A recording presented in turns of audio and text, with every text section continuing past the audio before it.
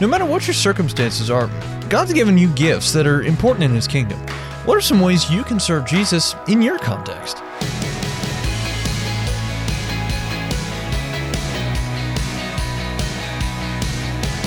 Hey there, I'm Andrew Stevens, and this is Unlocked, your daily key to unlocking God's Word in your life. We've got a really interesting story, a bit of a profile, actually, for our devotion today about the blind hymn writer. That's the title of it, and this one was written by Susan Sunwell. "Praise the Lord," the man yelled. "Here comes the authoress." The man was Pastor D.L. Moody, a well-known teacher and evangelist, and he was introducing one of the most prolific hymn writers in the United States of America, Fanny Crosby. Her hymns had touched and inspired millions who attended his church revival meetings. She only found herself on stage because there was no other seating available, but Moody was delighted to have her there. Fanny was born in Putnam County, New York in 1820. In infancy, she developed a bad cold, causing inflammation in her eyes. A doctor applied mustard plasters, which some thought caused damage, and Fanny lost her sight. At the New York Institution for the Blind, she became a teacher and wrote song lyrics and other poetry. In addition, she had the honor of becoming the first female voice heard publicly in the United States Senate chamber in Washington, D.C. She even read one of her poems there. I mean, how awesome is that? In 1858, she married a fellow scholar, Alex Van Alstyne, who was also blind, and they had one child. But when their child died in infancy, Fanny was badly grieved.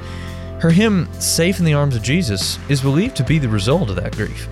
In the lyrics of this beautiful hymn, she expresses how wonderful it is to be close to Jesus, safe on His gentle breast, there by His love o'ershadowed, sweetly my soul shall rest.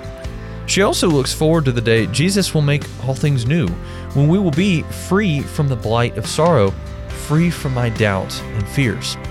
How many other suffering parents were comforted by that hymn? Fanny wrote an astounding 8,000 hymns. She gave all credit for a gift of hymn writing to God. She also worked relentlessly to serve people who were impoverished and living in the inner city, most of whom were immigrants. She was an amazing woman for whom things could have turned out so differently. Instead of despair, she chose to draw near to her Lord and Savior.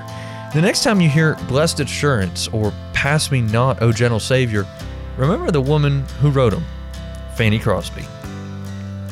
So let's talk about this. What are some questions going through your mind right now?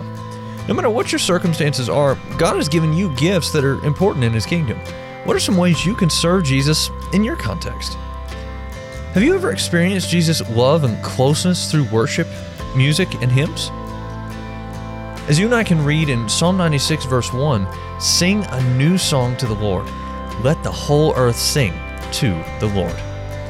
Now, I'd encourage you to read in your Bible Psalm chapter 30, as well as Ephesians 5, 18 through 20, to help keep God's Word alive in your life. Unlocked is a service of Keys for Kids Ministries, and it's listener supported. Just $5 a month goes a long way to help us keep Unlocked going strong into the future. If you'd like to donate and join the team supporting Unlocked, you can do so by checking out the Giving tab in the Unlocked app or unlocked.org.